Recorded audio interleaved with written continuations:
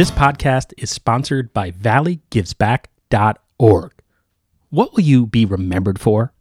Name a Valley nonprofit in your estate plan and create a legacy that tells future generations what mattered to you. Making a gift that costs nothing during your lifetime is easy and revocable if things change. With a planned gift, you have the power to impact the Valley forever without affecting your current lifestyle. Your action inspires others to make a difference in their own way. Remember the Valley. Ask your accountant, financial planner, or attorney about planned giving options. Plan now. Give later. Impact tomorrow. Learn more at valleygivesback.org. For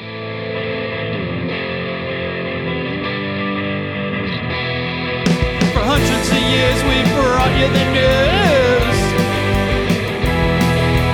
Printed the info, we gave you the clues. Owners' profits were always sky high. Changing market now threatens our lives.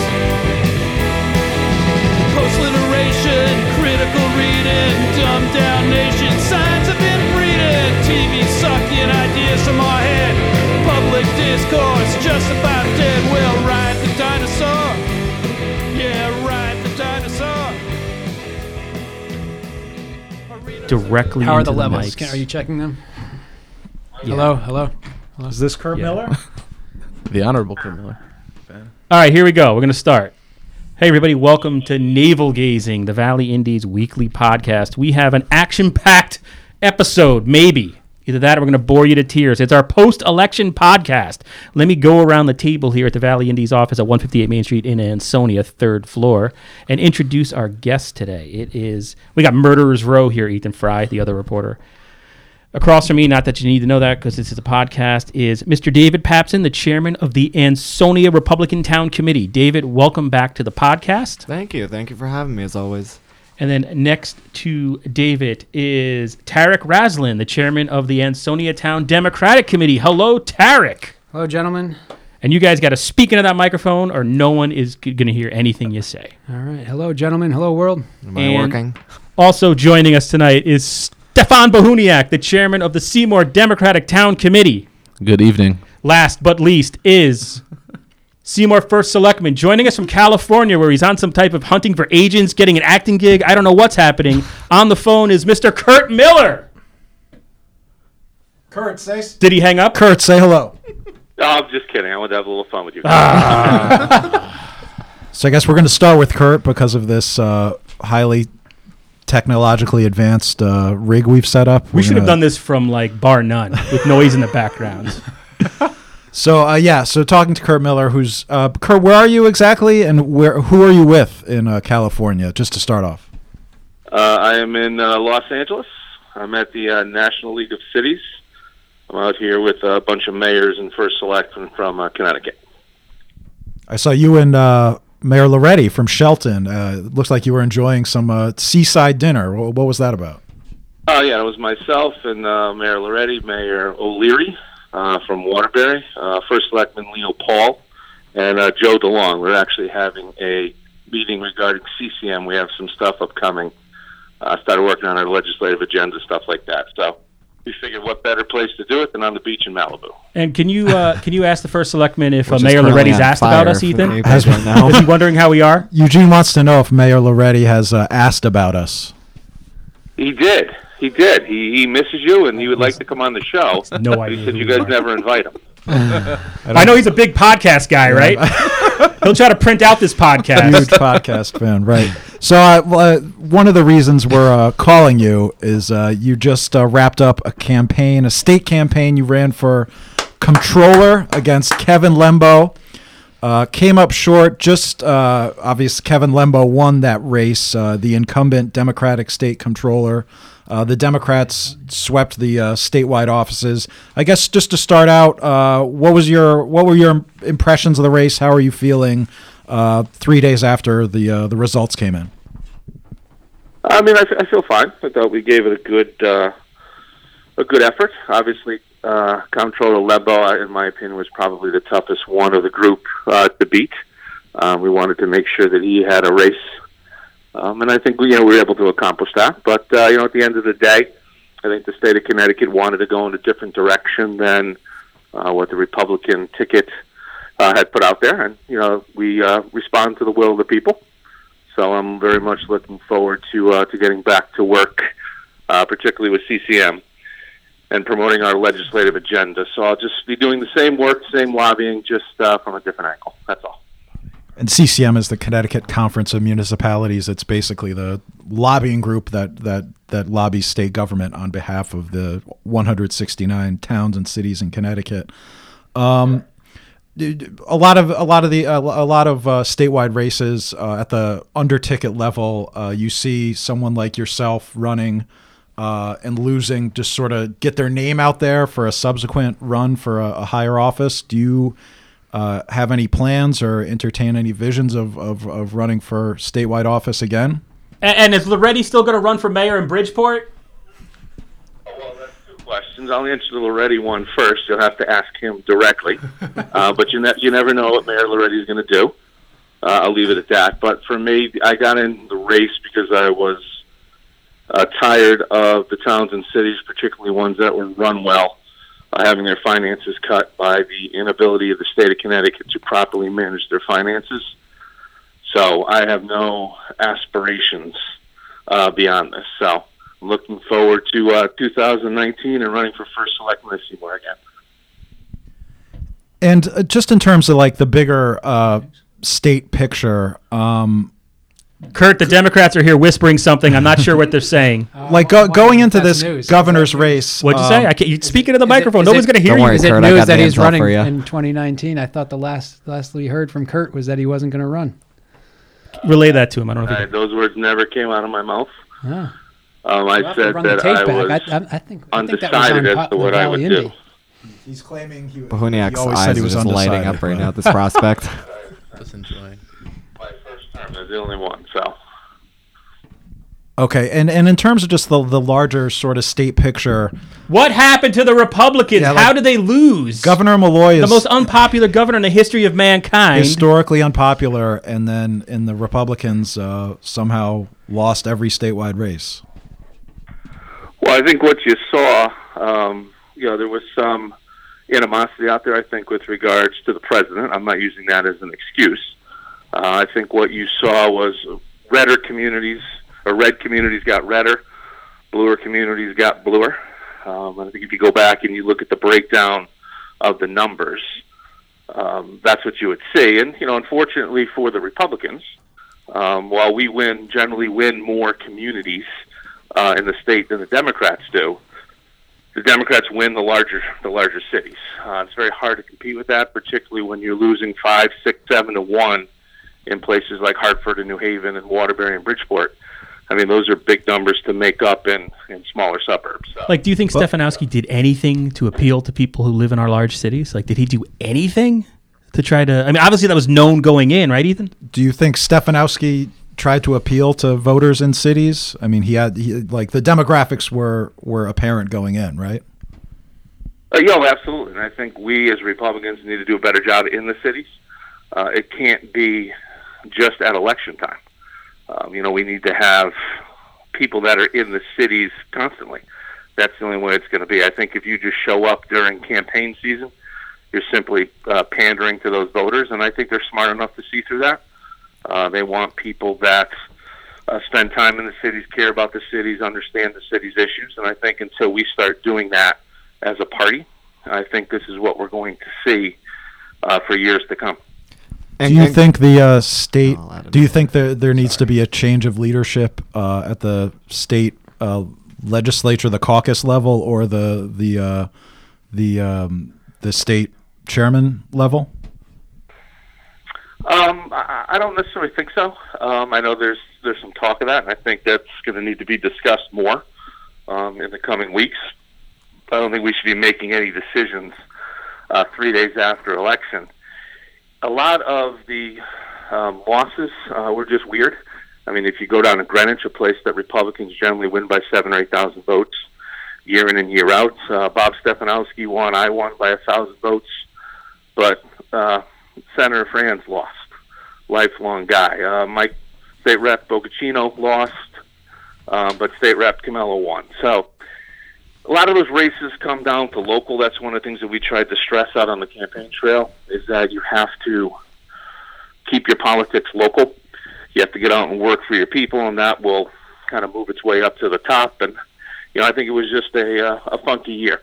I'm going to be honest, I don't think Republicans were going to win this election regardless. There was just too much against what was going on. Like what?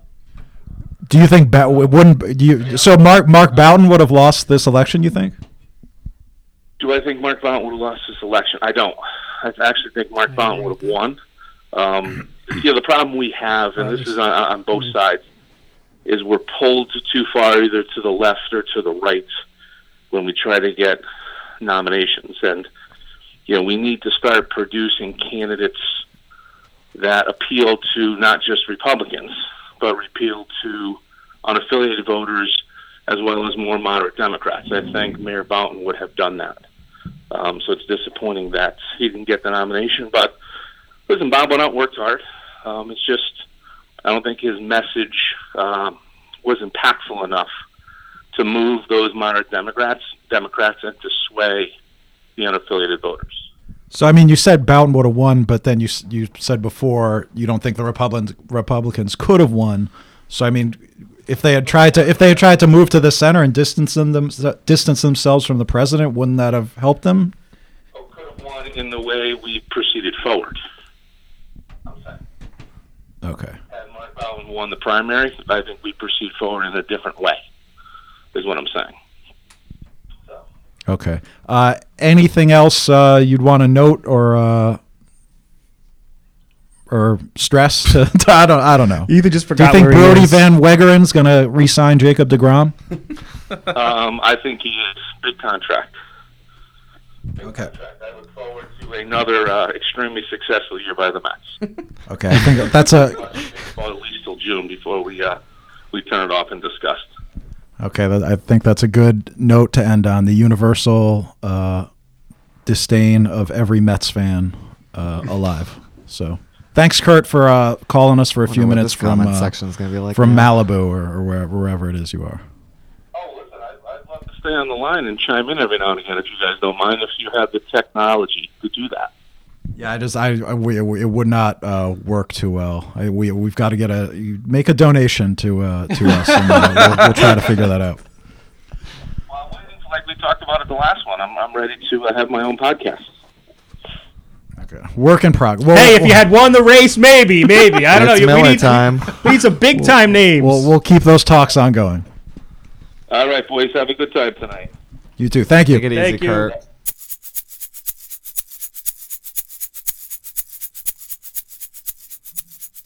Hey, this is Eugene, most likely interrupting myself to bring you a word from our sponsor, valleygivesback.org.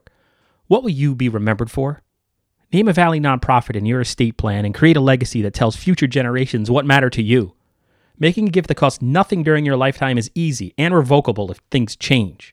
With a planned gift, you have the power to impact the Valley forever without affecting your current lifestyle. Your action inspires others to make a difference in their own way. Remember the Valley. Ask your accountant, financial planner, or attorney about planned giving options. Plan now. Give later. Impact tomorrow. Learn more at valleygivesback.org. All right, so that was Kurt Mello, the Seymour First Selectman. David Papson, you wanted to, the chairman of the Ansonia Town Republican Committee, you had interjected something, but we rudely cut you off. No what point worries. were you going to make there? I was just going And to say also, that. yeah, right into that thing. Am I close enough now? All right. No, I just And just wanted speak to up. re-emphasize on what Kurt had to say is that Republicans really need to do a better job in the cities, and what that comes to is not approaching these big cities like Hartford and New Haven from a party standpoint, but from a local standpoint, and that's, really listening to what the people need, what they want, and I think if they do that rather than just coming into an election and saying, I'm a Republican, this is what I stand for, I think that we'll see a lot more, better results in the cities, whether or not it means, having a Republican mayor of Hartford, or if it's just a Republican councilman in Hartford, something along those lines. One thing that I saw on our Facebook page today, and we're recording this on Friday, November 9th, we put some articles, analysis, or whatever it was from some of the state media, not the state-run media, but like the Hartford Courant and whatnot. And people's reaction was intense. This is from to Lamont's win specifically. Michael Goki, I don't know if I'm saying that right. I think what it boils down to is the inner cities like Bridgeport, New Haven, and Hartford. Those people dictate how the rest of the state live. And there's variations of that many times. Joe Teodoso. Inner cities drive the votes and control the state's future. 160 towns in Connecticut. Lamont only won 48 of them. I wonder what percentage of voters in New Haven, Hartford, and Bridgeport who don't even work or pay taxes to begin with. Anyone want to take an over-under? So, and that was happening again and again. And I don't know if anybody wants to jump around and react to that, but that's something you hear again and again. I pointed out to one guy, it's not the city, it's just the inner city. It's one neighborhood that does this. It's not like in New Haven, it's only the inner city. It's not like Yale professors voting for Lamont. And I wanted to ask Miller that, but he's... It's wild how the person getting the most votes wins the election. Crazy. Weird concept. So do you Unbelievable, think, really. I mean, in terms of the cities, I mean, you just said how, but what's your reaction? Because you had to heard that before. That's not the first time you've heard a reaction like that. No doubt. I mean, I've heard this for a while now that Republicans always struggle in the inner cities. Even in some cities where we might have Republican leadership, the towns typically vote to go Democrat, whether it's a midterm election or a presidential election. But this blame, that's sort of... I mean, there's a sense of blame there, and that Republicans probably could have done more on the issues in the inner cities, looking at, the evolving job industries that these cities are really incorporating, that of information technology, things like and the other thing is like people want we saw this a bunch of times today. Yeah. It's just people who want free stuff. I guess it's saying welfare, and that's why Republicans will never win. I mean, I think Connecticut. that's a pretty biased way of looking at it. There are people in the cities that do vote Republican. There's people in the cities that vote Democrat. It's just a matter of how they think their leaders would suit their cities. And in some cases, yes, I think more people, whether you're even in the inner cities or you're in a rural community, suburban community, I think everybody needs to make sure that they're educated on their election choices. Maybe it's not done as well in the inner cities as it's done in the suburbs. Maybe it is, depending on where you are. Well, but do you think Stefanowski or the Republicans lost the governorship because of the candidate or because cities are just, no matter what, going to vote for a Democrat? I'd say it's a mixture of both. I think more could have been done from the party to target these inner cities, and at the same time, I think inner cities are pretty bound to vote Democrat just based on trends. So it's a mixture of both. And then to Tarek or Stefan, I mean, you guys are Democrats. Are you just Democrats because you want free stuff? Oh yeah, I love free stuff. What's your reaction? You read some of those because you were in there today. I'm a Republican. I love free college, but yeah, sure. So, I without insulting your readers, and our neighbors, and getting myself into trouble, I will just say that I can make an equally idiotic argument about why Stefanowski came so close. I could say that, it's just the farmers in northeastern Connecticut who just, wanted to sit there with their guns and never, interact with the government at all, and they voted for Stefanowski just for that reason. So should we allow our state to be that close to being red because of that? No, it's a stupid argument, just like it's a stupid argument that the inner cities dictate everything. Lamont got more votes, Democrats got more votes up and down the line. And that's why they won. Every person got one vote, and the people who chose to vote, more of them went for Lamont than Stefanowski. It doesn't matter where they came from; they all came from Connecticut. Yeah, there's no electoral. More people live in the cities. That's it, frankly. But it's not just a city phenomenon either. I mean, it's really, it's the same sort of divide that you see in the rest of the country, which is you have more densely populated economic centers going more progressive in their politics, and then you have more rural, working class, sections of the country and in Connecticut that are trending more Republican. That trend holds true pretty much throughout the country. It's true in the reddest state in the country. It's true in the bluest state in the country. You have Republican candidates getting elected in California, and you have Democrat candidates getting elected in Texas, in Alabama for that matter, in a statewide Senate race. Too. So, it really is this trend of urban economic centers versus rural less affluent demographics in the country, this is the divide. It's no longer so clear in terms of geographic Mason-Dixon lines and this kind of thing. It's more about areas where the economy seems to be working well and areas where job growth, frankly, hasn't recovered, into what it was 40 years ago. And I think that's true in Connecticut, and I think it's that trend's true in the country. And we've got it, right here. And the Naugatuck Valley is, a microcosm of that.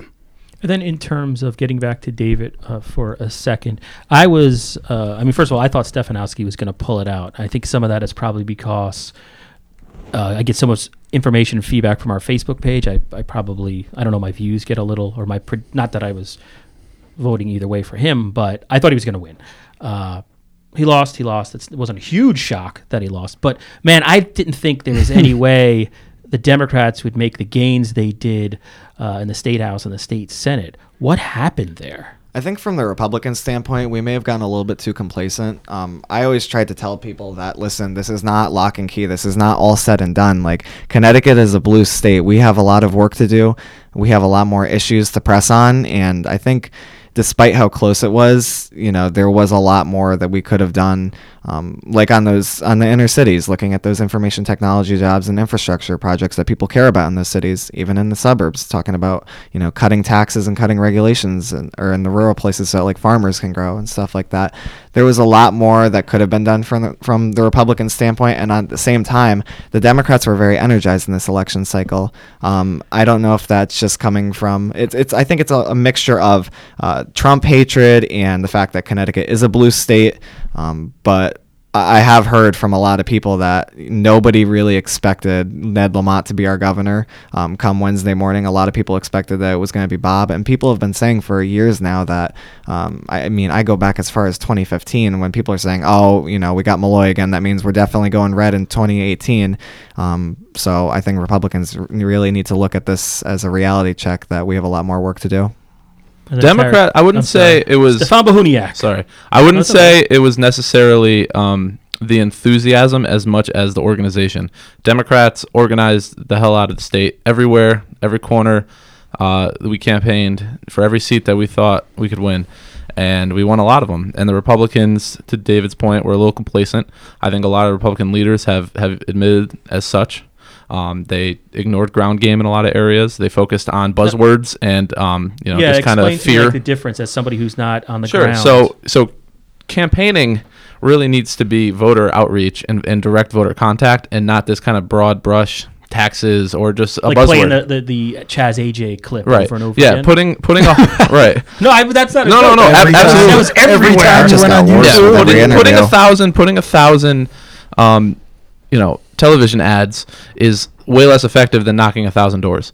If you knock 1,000 doors, you're going to get much better results. It's and true, Republicans don't grasp that. Wait. The primary. Yeah, Stefanowski. Hold on. Ethan, you just got nobody heard a word of that. What did you just say? Stefanowski won the primary essentially by just putting a bunch of money into TV and internet ads, and came out of nowhere, didn't do any, pressing of the flesh, typical campaign moves that you do, and just came out of nowhere and took the Republican primary. Well, so Stefanowski also got in there early too. Worked, right? Stefanowski also got in there extremely early, and that was something that we reviewed on the Republican side of things. Stefanowski's TV ads were back on in January of this year. He had the spotlight early. He was appealing to the Trump voters of Connecticut with this message of, I'm a businessman, I want to cut your taxes, and people instantly latched onto that. And by the time the other Republican primary candidates got involved, at that point, a lot of people's choice was decided. Well, Stefanowski also had to win 30% of Republicans over with those TV ads to win the primary. To win the general, you have to win 50% of all voters in Connecticut, and it doesn't translate. Do you guys want to move on now to some of the specific races that were in the Valley?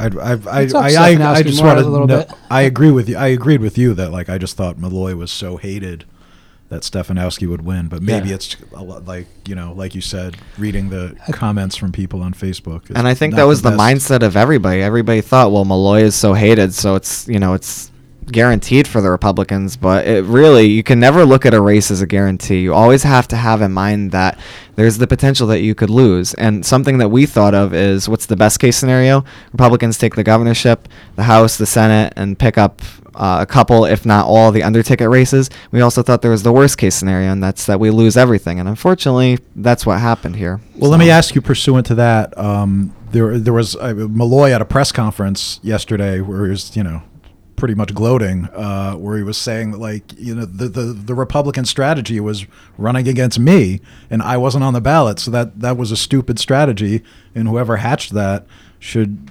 give their salary back or whatever. So do you think that there should be a change of leadership in the Connecticut Republican Party? Well, just to add on to that for a second as well, Democrats also did campaign on the strategy of, Republicans are all in for Trump. So it was a two-sided coin here. I don't think that was the primary reason. People didn't vote Republican just because they hated Malloy. Some of them, many of them probably did. Just like people didn't vote Democrat just because they hate Trump. Some probably did in that case. With regards to state leadership, there's a lot of evaluation that needs to be done. I think that the Republican State Central Committee needs to come together and have a strategy meeting to discuss where do we go from here. J.R. Romano has been leading the Connecticut Republican Party for quite some time now. I've gotten to know him well. I think he's a great leader, and whatever comes out of this, I think we need to have the best interests of Connecticut in mind. Then Tarek, you were looking to jump in. You've got charts. You've got color-coded I got charts. my research. A lot of numbers. Well, I think it's just interesting to note, where did Stefanowski and Lamont do well? I mean, I thought Lamont was going to do well in this election. You thought he was going to win. I thought he was going to win. Yeah, I thought he was going to win actually by a larger margin, which is why I actually thought Boughton would have been a better candidate for Republicans from the beginning statewide. Given how turn your head that way, take the mic. Given how close the margin was in this race, I bet that actually Boughton would have taken it, because he seems like comes across as a little bit more of a pragmatic, moderate type of candidate. There's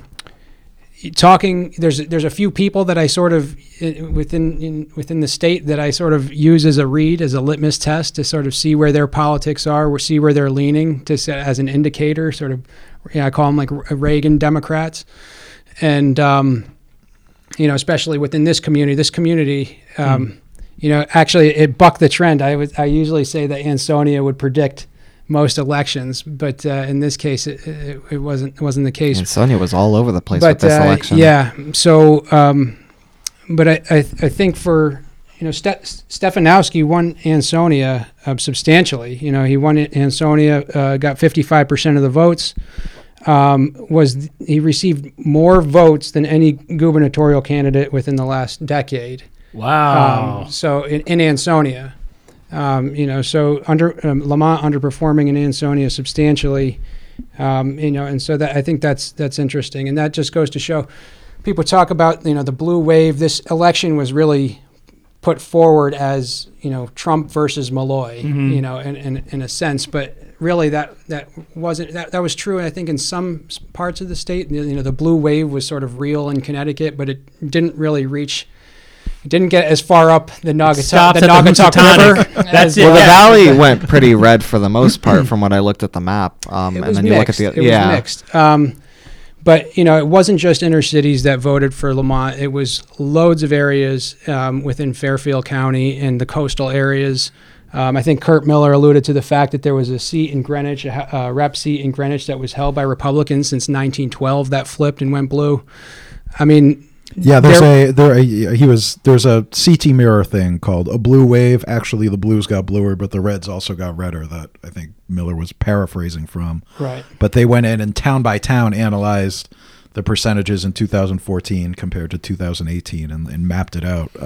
So if you're listening to this, go to ctmirror.org and you could see that visualization. It's interesting to look at town by town. But what do you think happened in Ansonia? That's fascinating that Stefanowski was that popular. What's going on in Ansonia? Why did he turn on so many people as two guys who live in Ansonia and are deeply involved in the community?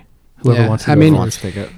Ansonia always, for any political scientists within our higher education institutions, come and research Ansonia, because I think we're probably the most interesting municipality in the state as far as politics are concerned. Again, voters in Ansonia proved to be discerning, all over the ballot again this election.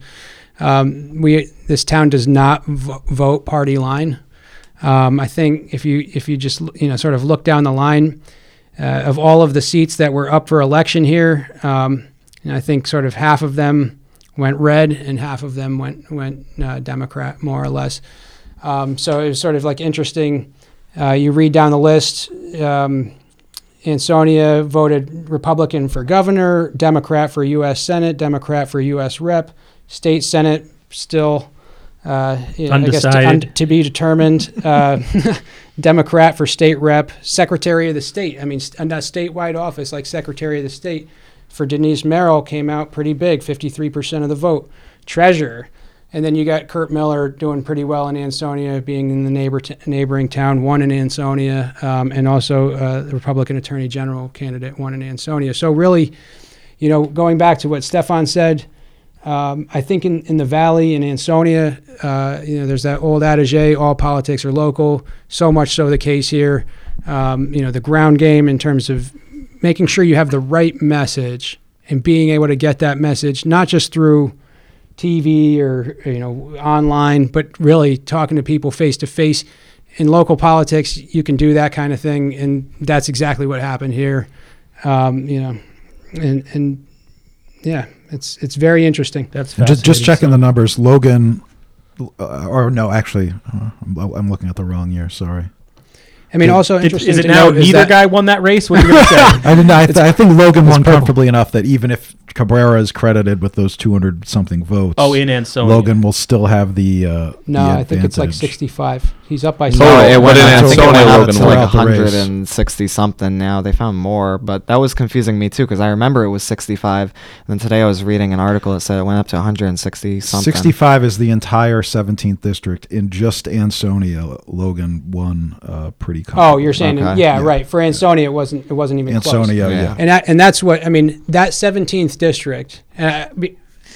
Let's get to it. Let's jump right into 17th. Change subject. 17th district. You've got Hamden, Beacon Falls. You've got Ansonia, part of Derby. You've got Bethany, Woodbridge. Did I miss anything? I don't think so. It's all of Derby, right? Naugatuck. All of Derby. Yeah, that perfectly makes sense. It's the 104th that's just part of Derby. Yeah.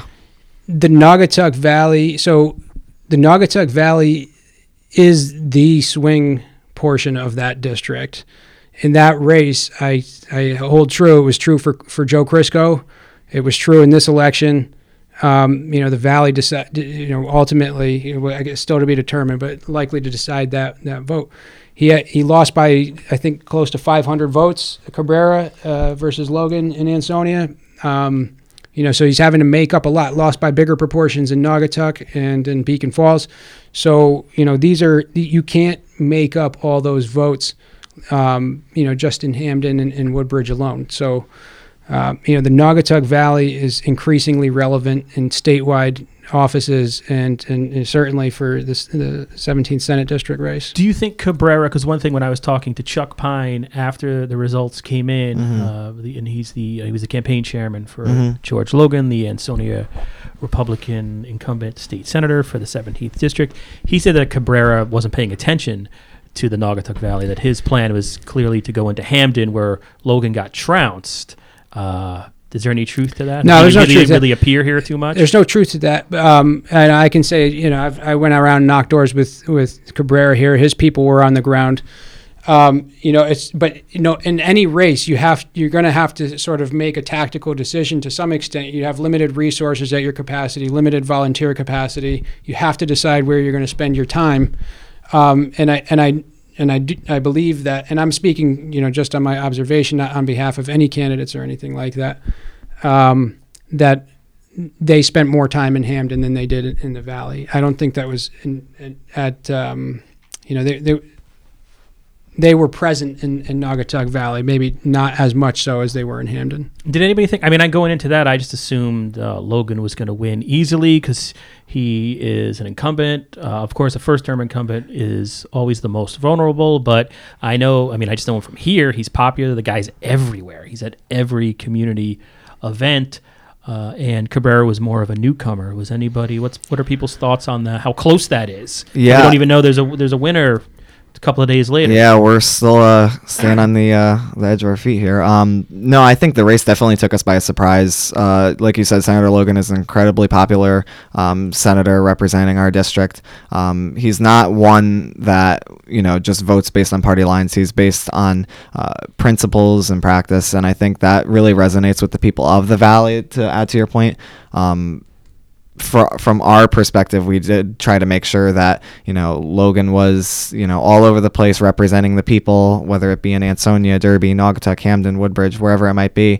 And that's something that we have to take into consideration now, looking back on this race, and whatever the results may be, is what were the dynamics of this race, what was turnout like. And that's something that I want to reiterate, is that the energy that came out from the Democratic Party in this election cycle is, I think, what made this race so close, which it's not really surprising for this race, because it was something that we expected, where Democrats will turn out, and they could end up putting Cabrera over, and it could end up making the race very close, and look exactly what happened. Stefan Bohuniak, you have any thoughts on the Cabrera-Logan race? I guess my only thoughts would be, I don't think Logan is as popular as you would say he is if he can't win an election by more than a handful of votes. I will give him a lot of credit. He is present at more events than pretty much anybody I've ever seen in politics. But I think it was a well fought campaign. I think, like most Democrats, Cabrera had a better ground strategy than Logan, and I think that's where he found his votes. But doesn't Logan have a good ground strategy by just being everywhere? Isn't that the whole voter outreach you're talking about? Yes, that's one component of it. That's not bad, but that's not everything. That's not dragging people to the polls. That's keeping your name out there, and there's a difference. I mean, the other thing, though, that's, I think, important to note is, and I disagree with your statement on the partisan line. I mean, when he's campaigning, George Logan presents himself as an independent, really. But when you look at his votes, I mean, I don't know if anybody's got his voting record here, but it's been pretty consistently with the state party, as a whole. I don't see him as a maverick up there in any capacity. And do you think that hurt him? I think you need to listen to him more then. I think it has hurt. I think his rhetoric is one thing, but his voting is another. And particularly, we had education funding in Ansonia is a big issue, and George Logan came out essentially on the opposite side. He had this rare circumstance where Mayor David Cassetti was standing next to Malloy in agreement on a rework of education cost sharing. At the library a couple of years ago. At the library a couple of years ago. And George Logan came out against that initiative, really threw Ansonia under the bus on that initiative in terms of funds that would have substantially helped Ansonia. And so I was surprised, actually, that Ansonia voted so substantially for Logan. And I think, out of the 17th, Logan got 54% of the vote, or 56% of the vote. I was surprised to see that he won so handily in Ansonia, given the fact that vote really shortchanged this district. But that's his hometown, though. That is the hometown. Don't forget dynamic that is here. his That is the hometown. hometown dynamic, and it's the fact that the work that Senator Logan has put forward, being a member of the Senate, has been beneficial towards Ansonia in terms of fighting for education funding. I believe he discussed this in one of the debates where one of the bills that was put forward was for $89 million in funding across the entire 17th district, and another was for $109 million, and he was advocating on that behalf. Now, there also are more components to that bill, obviously, but I think when people look at Senator Logan's voting record, it's consistently been fighting for our towns. I guess you guys will disagree with this on George Logan's, white knightism, I guess, on behalf of Ansonia. But regardless of that, it was brought up in the debate that vote. That was like the first. I mean, I had known about it, but that was the first time I had heard about it publicly in the context of the campaign. So my question to you would be, like, why wasn't that made a bigger deal of, considering Logan won against Joe Crisco in 2016 by less than 1,000 votes, less than 1,000 votes. He should have had a statewide target on his back from the entire Democratic Party to oust him after his first term. So why wasn't there more of a push? There was that effort. There was that effort that came in from the PACs. I got the mailers all the time from the democratically organized PACs regarding Logan's positions on several different issues, much like there was probably PAC mailers coming out against Cabrera. This race is not something where people knew Logan was going to win, and we still don't know what's going to happen. Praying for his victory, though. This is something where the 17th district is a battleground district, much like the 33rd district is. Many of the other senatorial districts are. This wasn't a guaranteed win. And I guess looking at the history of this district, Yeah, too, one thing I yeah. realized on election night, Joe Crisco held that thing for a couple of generations, right? Mm-hmm. A Republican hasn't held it since 84, Ethan? Is that what we were saying? No, you're thinking of the Or is it- 104th. I'm getting my State dud House. chick Yes, confused. yeah, Oh, yeah. sorry. Well, how Never long mind. was Crisco in there? I don't know. I thought it was A long 16 years. time, yeah. I thought, I heard, I don't know. So if you look, the last time that the Democrats won this seat was in 2010. They won with 60% of the vote. When Logan won 2014, he picked it up with 52% of the vote.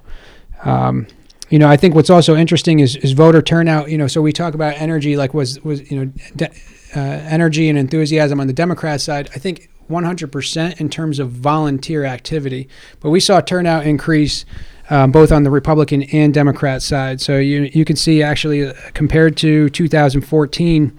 So Logan won in 2014 with approximately 2,500 votes. He won What, 2016, you mean? No, 2014, because I'm wasn't talking running about in 2014. midterm election. He wasn't running in 2014. Yeah, this was his first term. 2016 was the first Oh. race. Maybe I got my numbers wrong. Yeah, so never mind on that point. It probably was meant to be 2016. So should we talk? I mean, it's interesting to bring up the education component, because then if you look at the Rochelle Yauman race, where it's Ansonia Derby, I would assume that something like the Ansonia education controversy would have much more legs, for lack of a better word, in that race than Logan Cabrera, since like Woodbridge don't care, generally speaking. Were there any specific? And I mean, look at the Rochelle Yauman race. voted for but he Yeah. was directly involved in the Yeah, there budget was- cut. So yeah. And it was an issue that was raised. Cara Rochelle had done. I mean, I guess going into it, I was thinking, okay, Cara Rochelle helped launch the Young Democrats of Naugatuck Valley, of which you guys are involved in. She sort of not orchestrated, but she brought new blood into the Democratic Party in Derby. I know. But some people in that party are not fans of. So there was some anger over her because of whatever transpired in Derby and her sort of bringing in new blood to that party. That's anywhere you go, though. She- Anytime somebody tries Well, I'm to bring talking new blood specifically into about- a party, the old guard never likes that. Well, Mayor Delgado and the Carmen DeCenzo split is specifically what I'm talking about. Right. There you had the Board of Aldermen there not hating, but at war with the mayor. And so there's a lot of, All in the same party. everybody in the same party. Where have we heard that I mean- before? And she couldn't get elected to the tax board, is what I'm saying. And that's the knock we would hear. Yeah, Well, she yeah. couldn't even get elected to the tax Yeah, board. She I mean, in didn't have a chance. fairness, Too liberal. Rochelle spent a lot of her time in that campaign really working for for Anita the top of the Delgado, ticket, yeah. Delgado in that race. She really wasn't focused on winning her race. And Delgado then lost. Delgado lost. Yeah. The 17th district is a dynamic district. It covers a wide range of municipalities with different economic circumstances. The 104th is concentrated, relatively small geography, densely populated area. The Assuming economies it's of drawn Ansonia- correctly. Yeah, exactly. But the economies of Ansonia and Derby are almost identical in terms of what the dynamic is there, and so I think there's an opportunity to hone your message specifically to the issues that are concerning your district, whereas the message within the 17th is going to vary widely, whether you're Yeah. talking in Yeah. Bethany or Woodbridge or Hamden or Ansonia. So in the 104th, you got Ansonia and Derby. You've got a working class community here. The issues that you're talking, you had education on the ballot. You had things like local economy, local economic opportunity. You had things like trains and transportation. You have cost of healthcare. In this community, you have this essentially the struggle of the American middle class taking place here. The Rochelle campaign was very much plugged into those issues in delivering that message and getting that message out.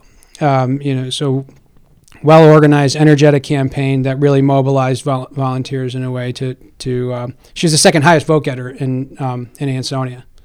Of all candidates that were on the ballot, Rochelle was the second highest vote getter. What's your reaction to that? See, what I was trying to say before was that, there were some negatives coming into this, and the fact that she did what she did so handily is pretty amazing. So, David Papson, what is your reaction to that race? I mean, the only thing I could say is props to Kara. She worked her ass off.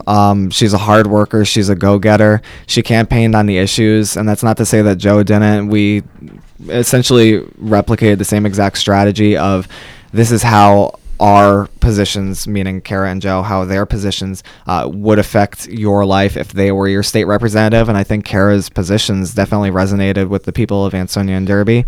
I also think that you have to take a look at the dynamic of Ansonia, and just because we might have a Republican administration in office doesn't mean that we're a Republican city. We're a city that votes by conscience, by our conscience. We're people, or a town that votes based on the people that come to our door. It's not just that we're voting Republican just because we have a Republican administration.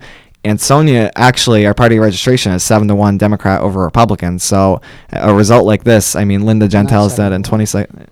Say it again. Then? Not 7-1. Put that microphone closer. It's approximately. I think it's close to. I'll interrupt both of you and say that as of last November, it was 3,164 Democrats, 1,597 Republicans. Okay. Yeah. 4,057 unaffiliated. Okay, so that's probably where usually, I as is usually the there, case, unaffiliated. Shout out to the unaffiliates. Yeah. But to your point, Whose point? Whose David, point? Yeah. David, both of David and Tarek's points.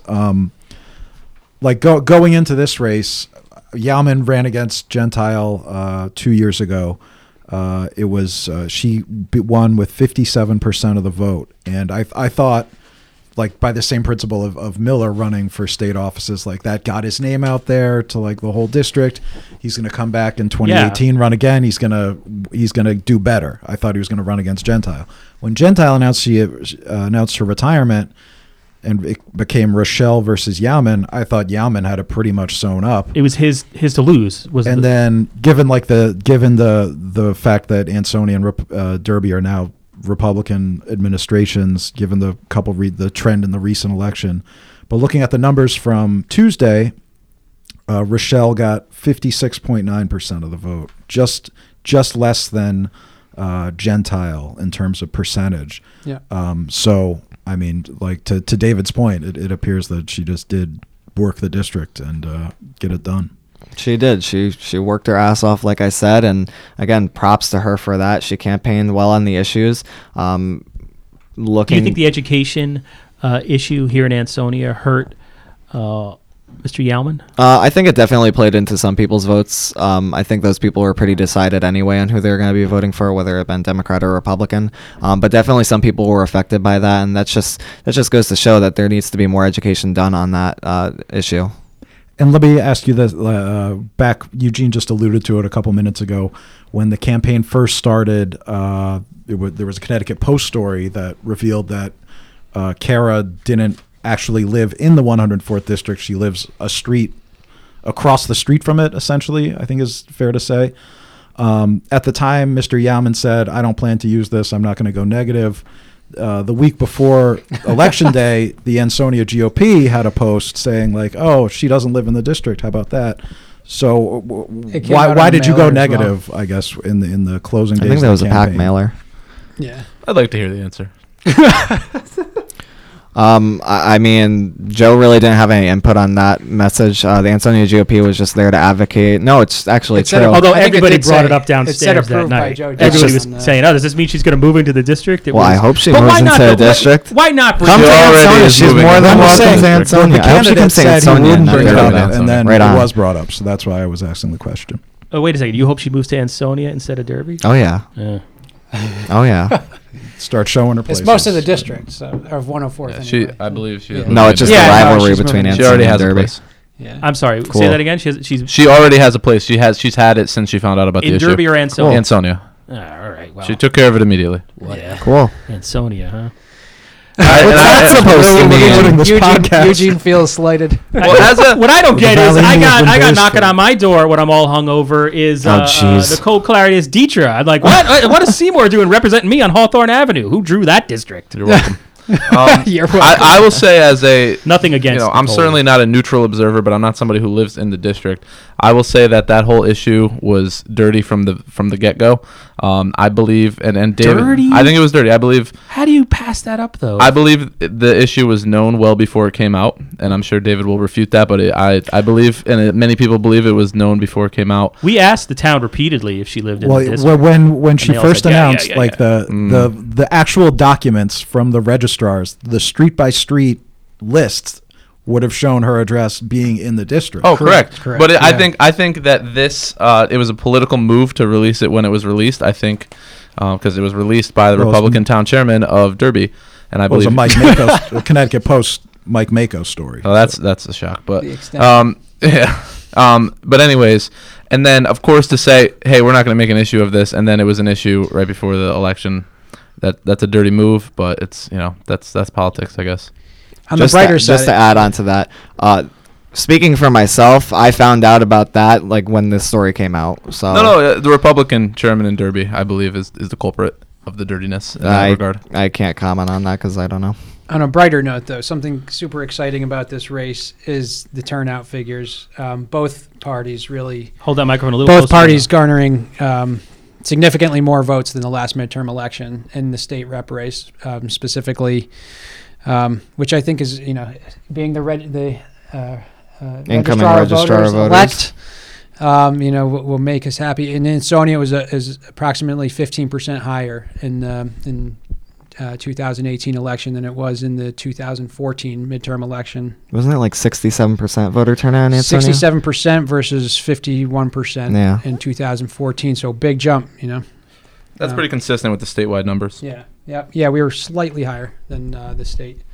So good. Well done, Ansonia residents, on getting out to vote. I mean, Democrats still have this issue of Republicans will go out to vote, and it's actually interesting if you look at the U.S.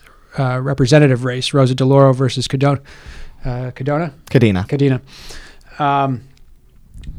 His vote totals in the presidential election in 2016 were almost identical to his midterm election. So that's how reliable the Republican votes were That's amazing. on that side. Whereas Rosa loses like 3,000 votes within Ansonia alone between the 2016 presidential election versus 2018. So the Democrats still got to do a lot better job turning out those presidential Democrats, as we call them, the ones that only come out for presidential Well, races. let me ask you that. Pursuant to that, let me ask you that.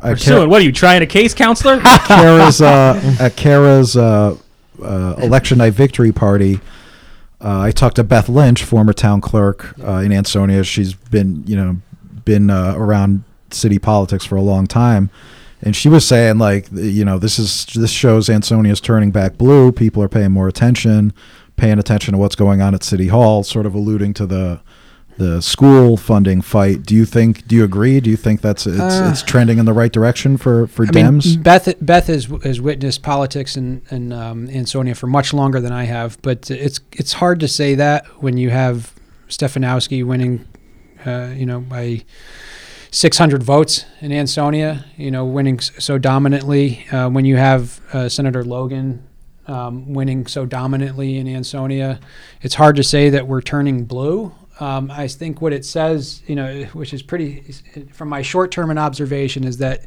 Ansonia voters are discerning, and they will not vote across the line. They will discern between candidates across parties, and it really matters how much you show up and bring your full game. And that's really what.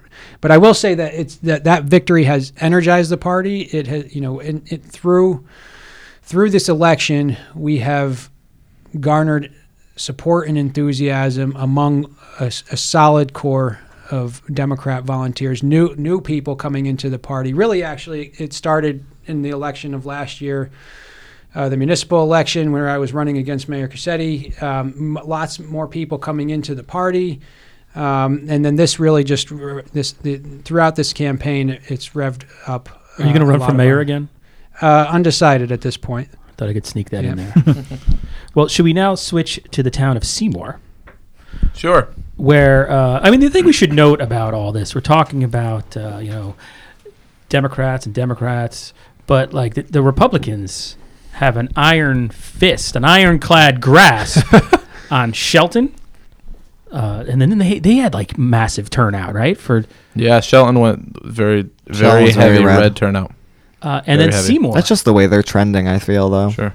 Yeah, I want to give a little context that from what I see. Because I don't even think Nicole Kleider's teacher really didn't have an opponent this time. I mean, she did, but I didn't. Yeah, there was some. I didn't know that against until I her. read it in the Citizen News. Kevin Right. McDuffie was Right, running. Kevin McDuffie was as running the against Democrat her. candidate. So I have obviously some thoughts about Seymour, and I haven't done my full analysis yet. But jumping off the page at me is the fact that more people voted red in Seymour than they have even in any of the most recent elections, which have all gone red to varying degrees. But if we're being honest here, Seymour is in a tough place for these kind of elections. We have 2 Senate districts in Seymour, which is crazy. And we're on the absolute outskirt of both. We don't even have a land border with the 21st, which is, we have a part of that district. And then the 32nd district is 2/3 of Seymour, and that district encompasses Bridgewater, Bethlehem, Roxbury, a lot of towns It's that all over the place. I would say towns that like 85% of people who live in Seymour have never even been to / heard of. So How do you so if I live in Seymour, Where am Dustin Hoffman lives, though. right, yeah. So there's no. It's got to be hard to build interest in these races. Yeah, You're so like, it's- who so- represents me? Yeah, it's kind of crazy. And the 32nd district is about as Republican a district as there is in the state. The 21st isn't far behind. The 105th has traditionally been a swing district, our rep district. But like you said, we had a candidate on the Democratic side who didn't run the kind of ground campaign that's necessary to make a big splash. And quite frankly, the most popular Republican that perhaps exists in the Valley holds that seat right now in Nicole. So the odds were, the deck was Shout stacked out against Nicole. us. And then you add that to the fact that Kurt is on the ballot, and that drives people to the polls in a big way. And then even add more on top of that, the Democrats, the buck stops with me, but the Democrats, we ran very little campaigning in Seymour. I would say we knocked about 1,000 doors this year total, which is way down from where we need to be. A lot of our most loyal volunteers actually worked on Kara's campaign. We had people working on Monica Brill's campaign, who was running for the 21st as well. But the focus for that race couldn't really be on Seymour because there's only, 2 or 3,000 votes in Seymour for that campaign. So we, the numbers were bad for Democrats. If you look at it, we were like the 16th highest state for Stefanowski in terms of percentage, town rather, like 15th, 16th highest for Stefanowski. But I think, Kurt being on the ballot, Nicole being on the ballot with a weak challenge, and just the fact that the Democrats we didn't do the groundwork there. I think that's the biggest contributor to those numbers. Now, as a citizen of Seymour, do you think, kind of like how Ansonia goes, do you think people just vote based on party lines, or do you think they No. vote based on the person? No, I don't think there's a lot of communities where people vote straight on party lines. There's a lot of people who vote straight on party lines all over the place, but communities don't necessarily go party lines. There's so many unaffiliated voters. Unaffiliated Yeah. voters outnumber Shelton is one, though, right? Right. Well, Shelton's pretty consistently red. right. Well, think about the main vote getter in Shelton. It's somebody who's been there 30 years and hardly ever faces any kind of challenge. I tried to vote the straight working families line. not all the candidates. Alarm not all the- started going Not all off. the races had candidates. So But Immediately all put in two a of them. van, No, dumped in but- the river. I think to the point that we get back to a little bit with the 104th, people, especially at the local level, vote issues. Whether the Republican or the Democrat has the issues they like, that's the person that a big swath of people will go for. And I think people take a lot of pride in splitting tickets. Even Democrats and Republicans, they love saying, "Hey, I don't always vote for my guy." I split my ticket, damn it. I and this is something that probably gets me in a lot of trouble with Democrats. I've split my ticket in some capacity almost every single year I've voted, and I'm the leader of the Democrats in Seymour, so I don't always go for our guy necessarily. Listen, I'm the same way with the Republicans on the issues. I go either way on the issues Yeah. depending on how I feel. But again, All politics is local. People like splitting their It's all ticket. tired. So if you find somebody who's going to put in the work and is going to advocate for the issues you care about, I think that can transcend party lines a lot of times. So all politics are local. Let's get dirty local. Oh, dear Lord. Charter. I don't like where this is going. Okay, good. You saved it there. Seymour charter revision. All right, everyone turn the podcast off now, please. There's nothing dirtier than a giant was ball of something- oil. Okay, in the I'm a Seymour little bit Charter ignorant revision. towards this. What is going on there? Sure, I can give you a quick rundown. Well, it's routine charter revision. It's So it's just- every community, to my knowledge, has a charter, basically the constitution of the town. Basically everybody kind of knows what a constitution is.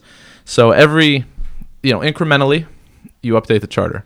We're not like America, where a document 250 years ago is good enough, and we're just going to leave it at that. We are, we try to continually update our document, and the process that happens is any changes to the charter have to go before the voters at referendum. Right. Hey, listen, if somebody's listening to this podcast an hour in, they know what charter revision is. Oh, for sure. So you had what? Sure. You had like 16,000 questions, though. But like question one was 19 questions. We had 8 questions, and question 1 consisted of 6 individual questions that our town attorney. I guess we're burying the lead. People voted no on some things that you thought were very sound, basic. People did some very, to be politically correct, strange things in the voting booth this year, and I think. Yeah, what are some of them? Sure. Number 1. Oh, boy. Number one. This is good. On question number 6. This is a question. We're getting into the fun This is part a question that dealt with: shall the town charter be amended to fix grammar mistakes, typos, just procedural things? Yeah. Basically fixing periods, Right. making sure, male, female descriptors line up, things that simple. Right. Like the Ansonia Charter at one point. Oh, Right. no, it was the dirt. Planning and Zoning had something like no drunks or whatever. It had all these Sure, weird terms. things like it's that. very So basic. we had 1,095 people from the humble town of Seymour that came out and voted no for that. I mean, I genuinely, without passing judgment, would like to hear from somebody who voted no, and I'd like to hear why, because it doesn't make a lick of sense to me right now. Perhaps as somebody who was involved in the process for the last year, intimately, and I helped write these questions, I don't get it.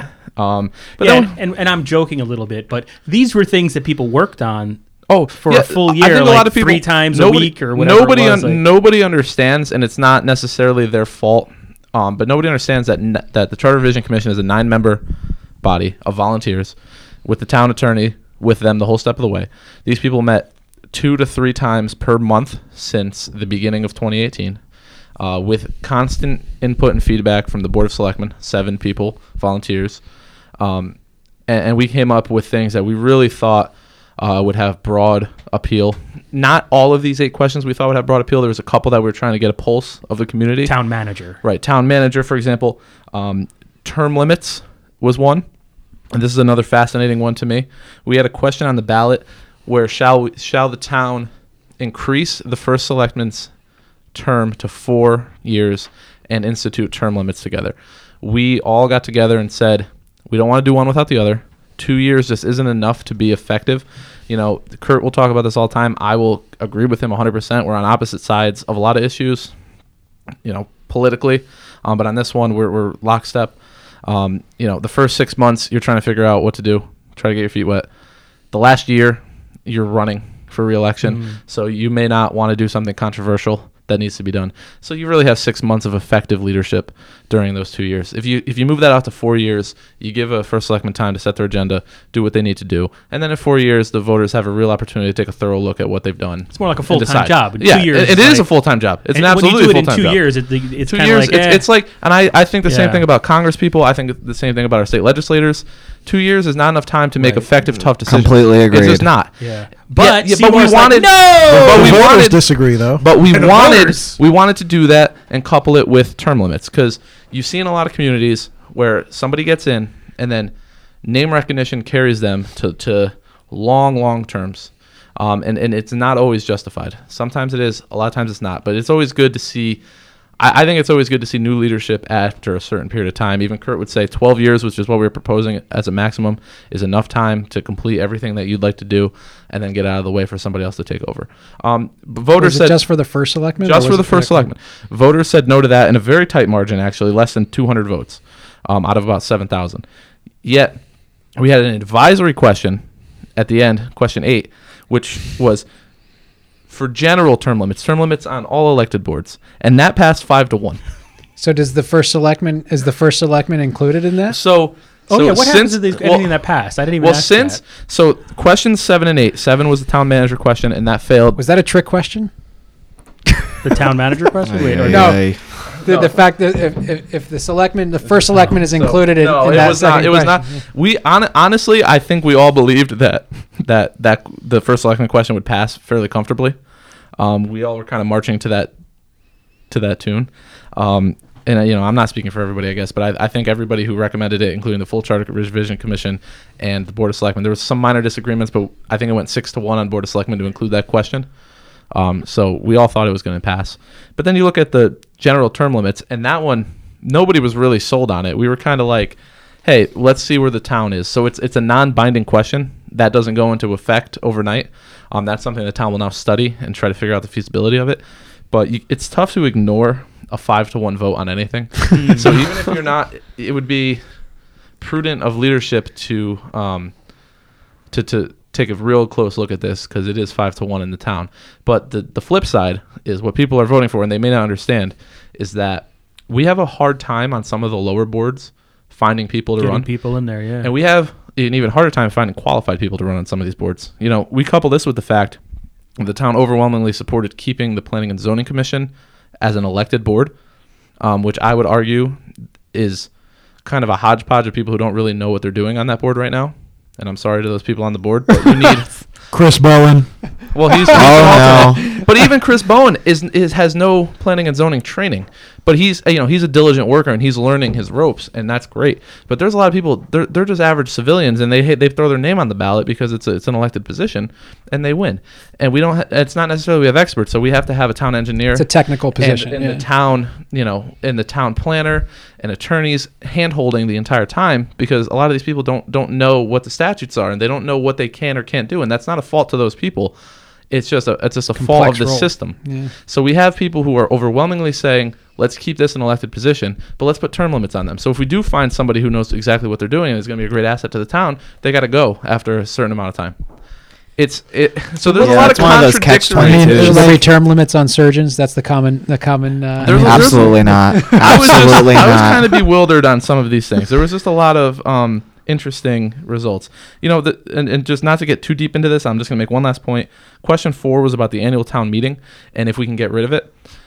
Now, this went down 4,300 votes to 1,900 votes.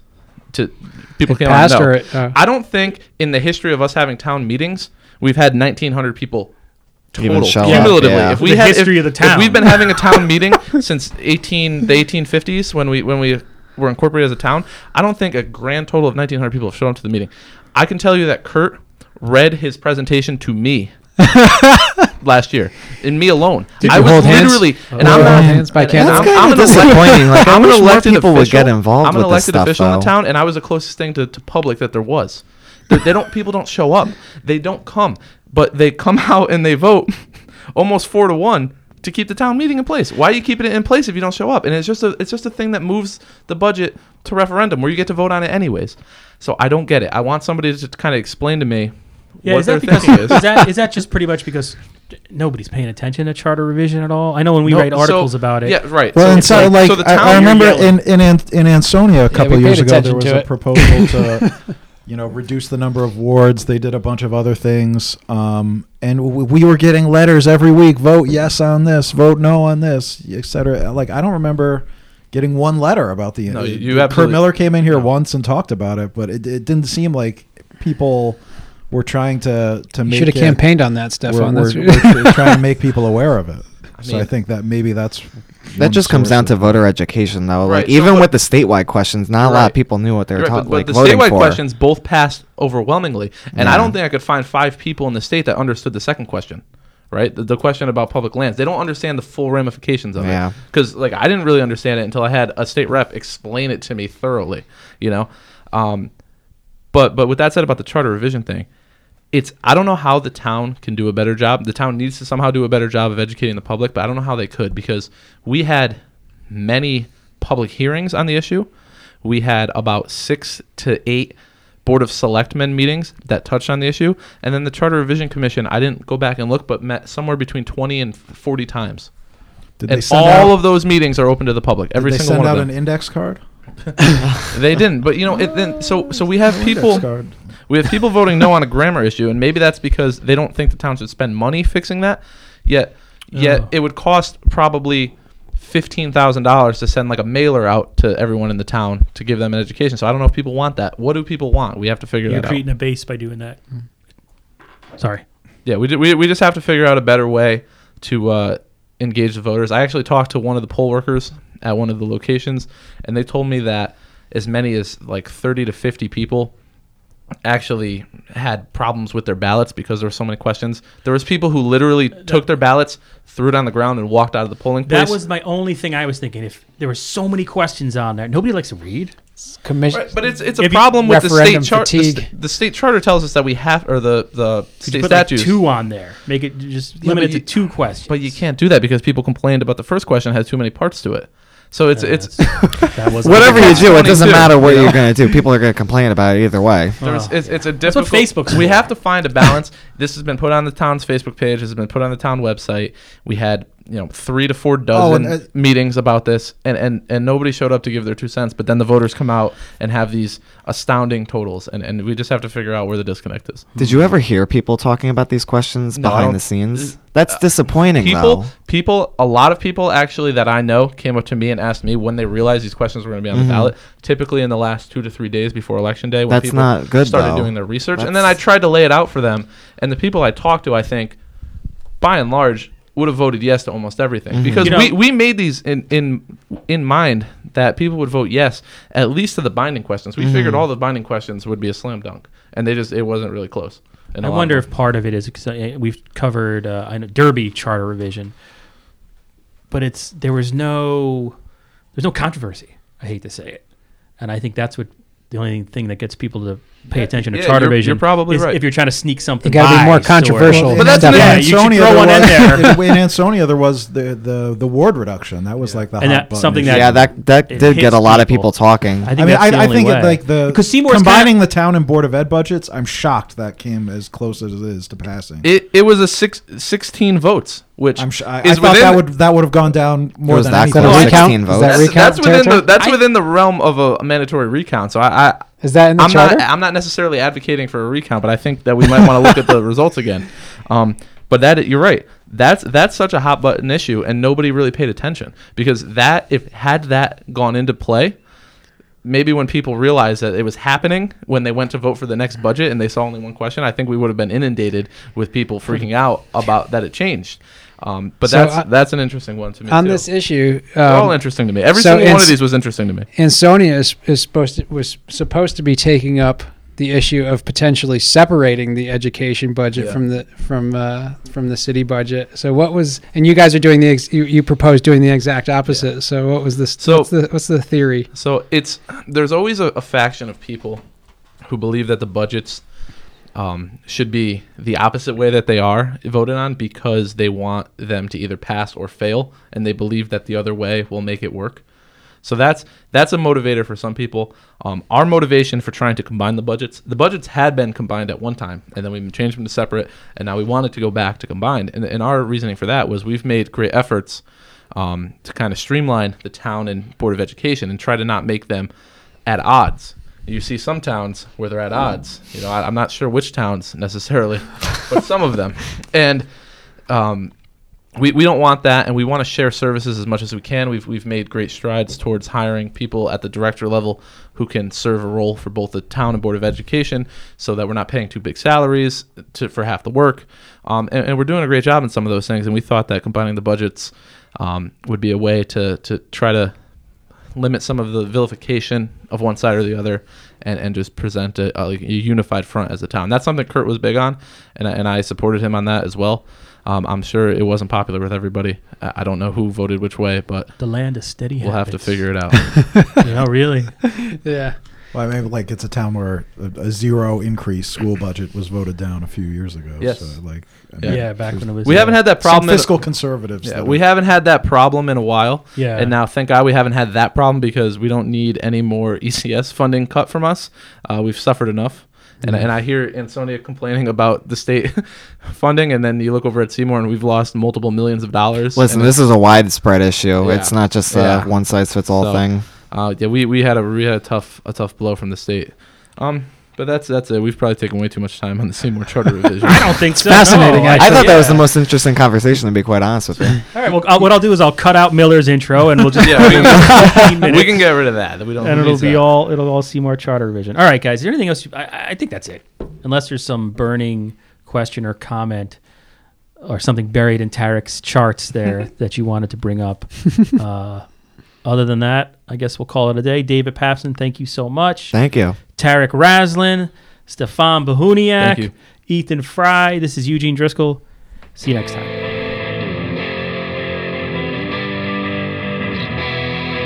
For hundreds of years we've brought you the news. Printed the info, we gave you the clues. Owners' profits were always sky high. Changing market now threatens our lives. Post-literation, critical reading, dumbed down nation, signs have been breeding. TV sucking ideas from our head. Public discourse just about dead. We'll ride the dinosaur. Yeah, ride the dinosaur. Our readers are in the opens each day. Online clickbait, a prurient way. It's free information here to stay. Not even hookers give it away. Advertising, metastasizing, newsroom shrinking, constant attrition. We'll ride the dinosaur. We'll ride the dinosaur.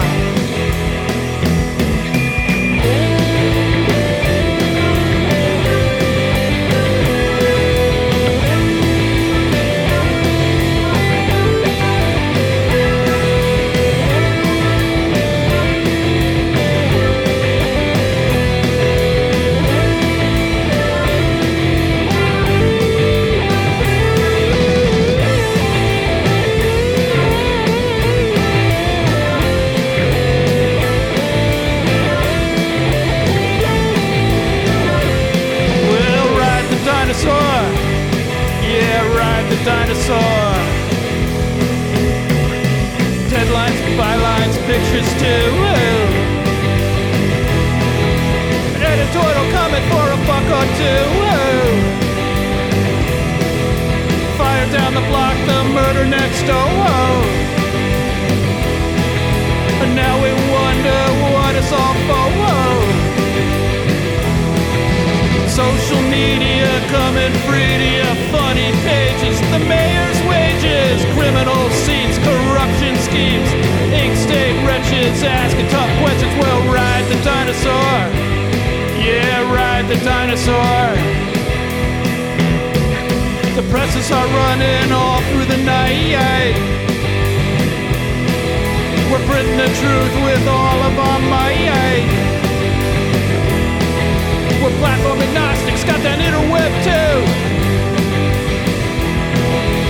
Buy an ad, see what we can do. We still have subscribers, still have our fans. We're here every day, so give us a chance or we'll make an art stand. Just hold us in your hand, and we'll ride the dinosaur. Yeah, ride the dinosaur.